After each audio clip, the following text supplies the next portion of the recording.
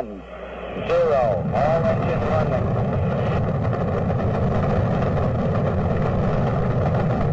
Liftoff. We have a liftoff. 32 minutes past the hour. Liftoff on Apollo 11. 40 feet down, 2.5. Picking up some dust. 30 feet, 2.5 down. Fake shadow. 4 forward. 4 forward. Drift into the right a little. 20, down a half. Contact light. Okay, engine stop.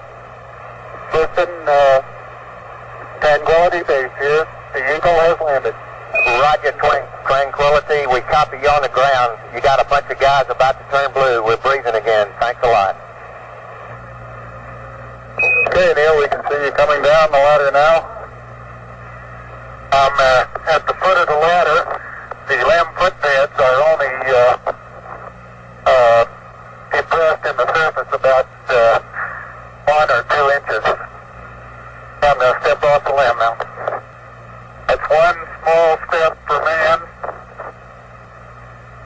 1 giant leap for mankind. Tony, this is so great you can't believe it. I believe it, Charlie. It's raining, Johnny. Look at it go, would you, Charlie? You got all your steering. It's great. Oh, this is going to be some kind of different ride.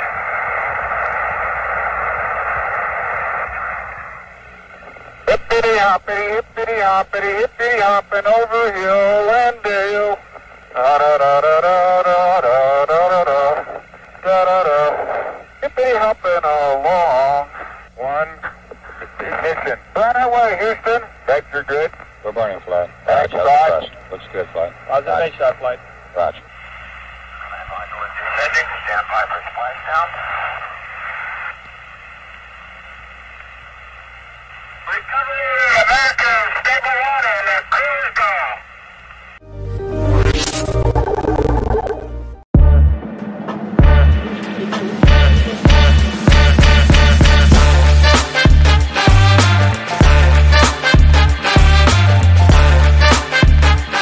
Episode number 45. The sound you just heard was from this date in history.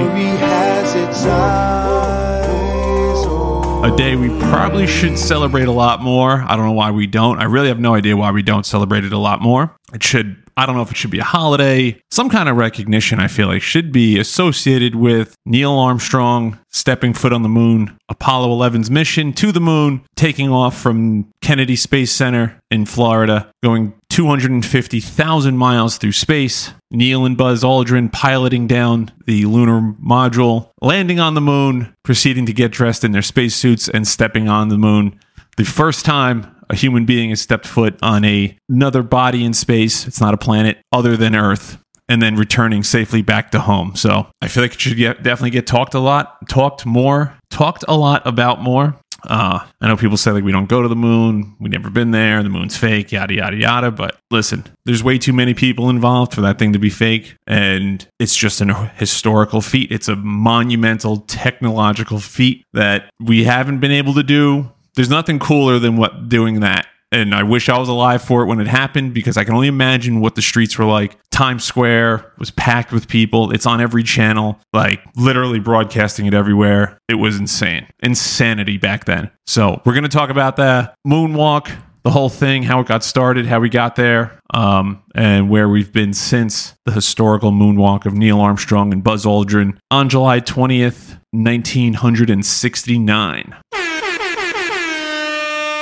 So before we get into all that, we got to start with the formation of NASA and the subsequent space race associated with it. So NASA, the National Aeronautics and Space Administration, established by Dwight D. Eisenhower, Ike, on July 29th, 1958, as a response to the Soviet Union's advances in space exploration. The launch of Sputnik, the world's first artificial satellite by the Soviet Union in 1957, marked the beginning of the space race. NASA's initial projects were unmanned missions that primarily sought to place a satellite in Earth orbit and study the Earth and space from above. Project Mercury was NASA's first major undertaking aimed at understanding whether humans could survive and function in space. Fast forward a few years, we get to the Apollo program. Now, the Apollo program, announced by John F. Kennedy, JFK, on May 25th, 1961, was a response to the Soviet Union's significant early achievements in space, including sending the first human, Yuri Gagarin, into space on April 12th, 1961. President Kennedy set a bold and ambitious goal before this decade is out of landing a man on the moon and returning him safely to Earth. The Apollo program was a huge project that required significant innovation and development in space technology, life support systems, and flight hardware. The program also saw its fair share of tragedies, notably the Apollo 1 fire in 1967 during a ground test, which resulted in the death of 3 astronauts, Gus Grissom, Ed White, and Roger Chaffee. So, fast forward, because from Apollo 1 to Apollo 11, the missions in between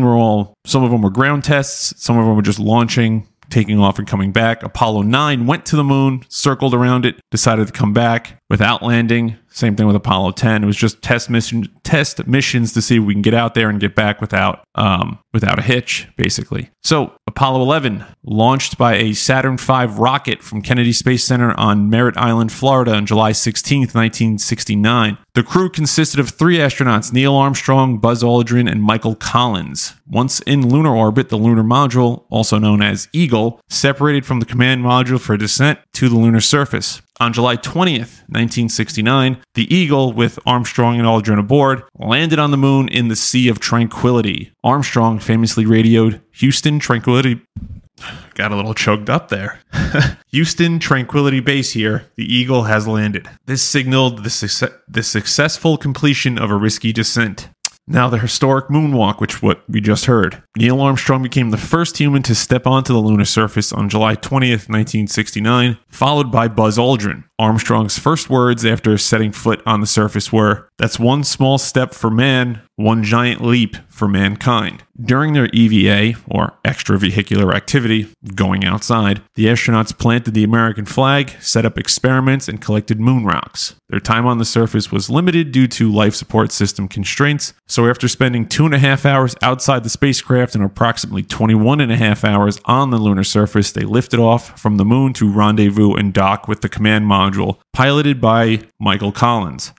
Now the return to Earth. After rejoining the command module, the astronauts discarded the lunar module and began their return journey to Earth, splashing down in the Pacific Ocean on July 24th, 1969. The astronauts were immediately quarantined to ensure that no lunar pathogens had returned with them.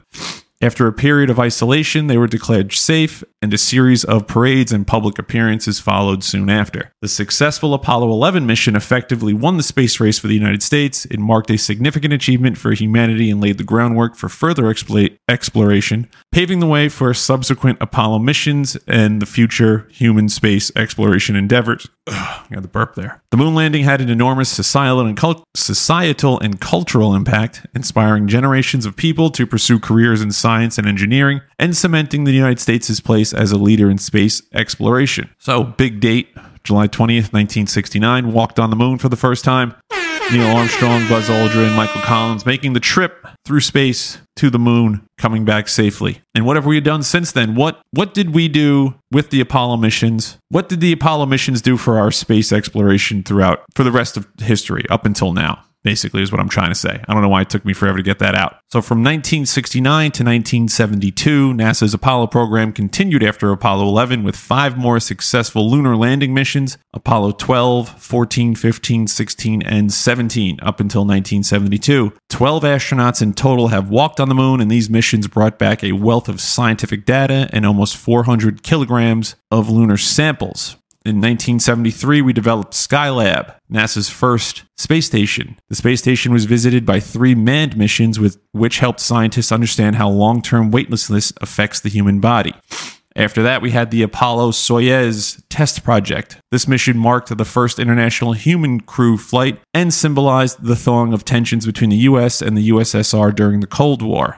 We also launched Viking 1 and 2. These were the first U.S. missions to land spacecraft safely on Mars and return images. They provided a wealth of data from the Martian environment and potential signs of life. Number 5. The Space Shuttle program ran from 1981 to 2011. The Space Shuttle, a reusable spacecraft that could carry astronauts, satellites, and scientific instruments into space, was a significant step forward. The program included notable missions like the launch and repair of the Hubble Space Telescope and the construction of the International Space Station. The Space Shuttle was badass. You could see that thing take off along the entire East Coast. The thing was so bright in the sky. You can legit see it. I saw it from the South Shore of Long Island. It looked like a little dot just flying through the sky, but it's pretty wild. Number 6, the Mir space station from 1986 to 2001. The Soviet Union, and later called Russia, maintained the space station Mir, which hosted international astronauts and advanced long-term spaceflight knowledge. Number 7, the Hubble Space Telescope, 1990 up until the JWS, which was like a year and a half ago now. But the Hubble Space Telescope is still up there taking pictures, provided some of the most detailed images of distant galaxies, nebulae,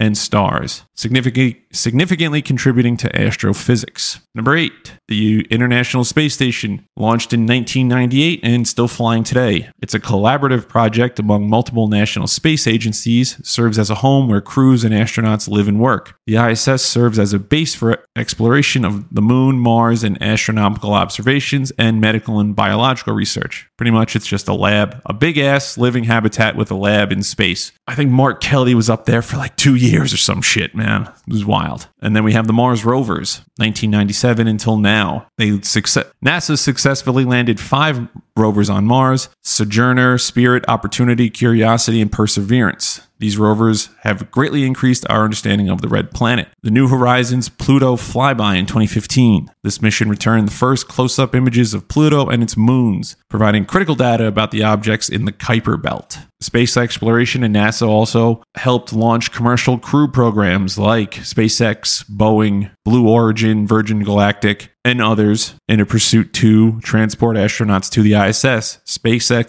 SpaceX's Crew Dragon spacecraft has already begun regularly ferrying astronauts to the ISS, marking a new era in commercial spaceflight.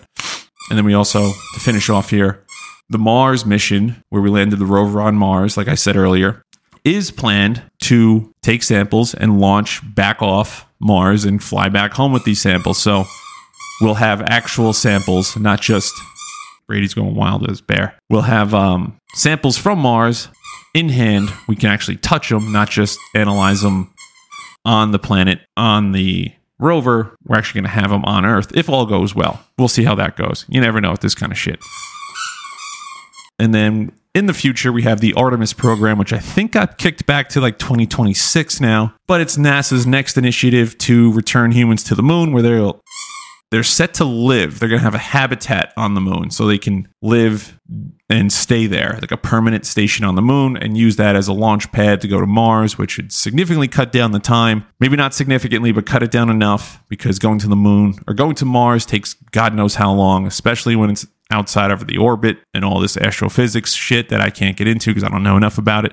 That's for another day. But without the start of NASA in 1958 and then actually succeeding in landing a man on the moon, none of this could be really possible. So shout out to Neil Armstrong and the scientists working in the background to make all this stuff happen. I feel like space and space exploration, not just taking pictures with like the James Webb Space Telescope and all that stuff, actual space exploration where people are going into space, the final frontier, and pushing the limits, because you can't live in space. Like if you spring a leak, it's all over. You lose power and you're headed in the wrong direction, it's over. You know what I mean? Like it's not like you can just turn around and come home. So I feel like exploring space and having explorers do it is something we can all get behind, and it kind of rallies people behind like a common goal to succeed. And it also just sparks curiosity in a lot of things. Like say we get to Mars and they're like, yeah, we analyzed the planet, said we can't breathe here, but I'm here now and I can breathe fine. You know, maybe it's just some shit we don't even know yet because we're taking it from pictures and fucking rovers and shit. So just the curiosity that comes along with it, space exploration, is always fun. So again, shout out to Neil Armstrong, Buzz Aldrin, Michael Collins for making that trek across the void to the moon and back safely. Because if that would have failed, this whole thing, I don't think we'd be where we are today in space without, if something did go wrong. So let's give it up to those 3 astronauts and NASA for making this all happen.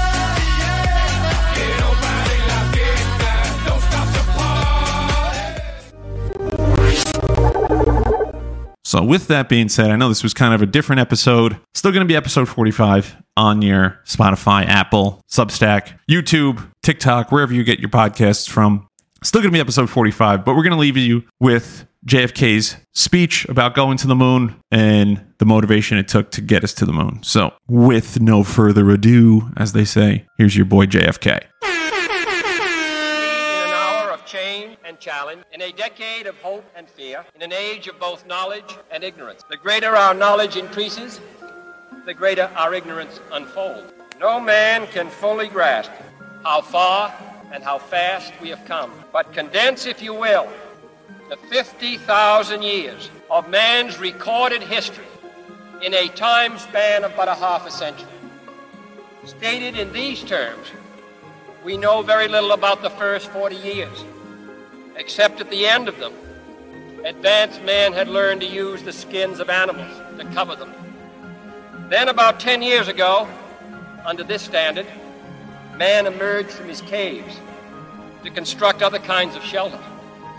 Only 5 years ago, man learned to write and use a cart with wheels. Christianity began less than 2 years ago. The printing press came this year. And then, less than 2 months ago, during this whole 50-year span of human history, the steam engine provided a new source of power. Newton explored the meaning of gravity. Last month, electric lights and telephones and automobiles and airplanes became available. Only last week did we develop penicillin and television and nuclear power. This is a breathtaking pace, and such a pace cannot help but create new ills as it dispels old. So it is not surprising that some would have us stay where we are a little longer, to rest, to wait.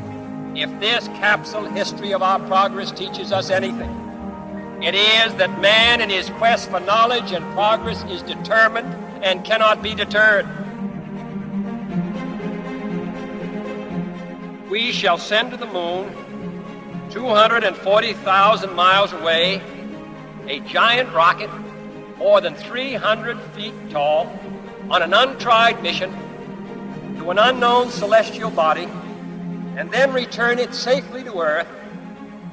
But why, some say, the moon? Why choose this as our goal? And they may well ask, why climb the highest mountain? Why, 35 years ago, fly the Atlantic? We choose to go to the moon. We choose to go to the moon.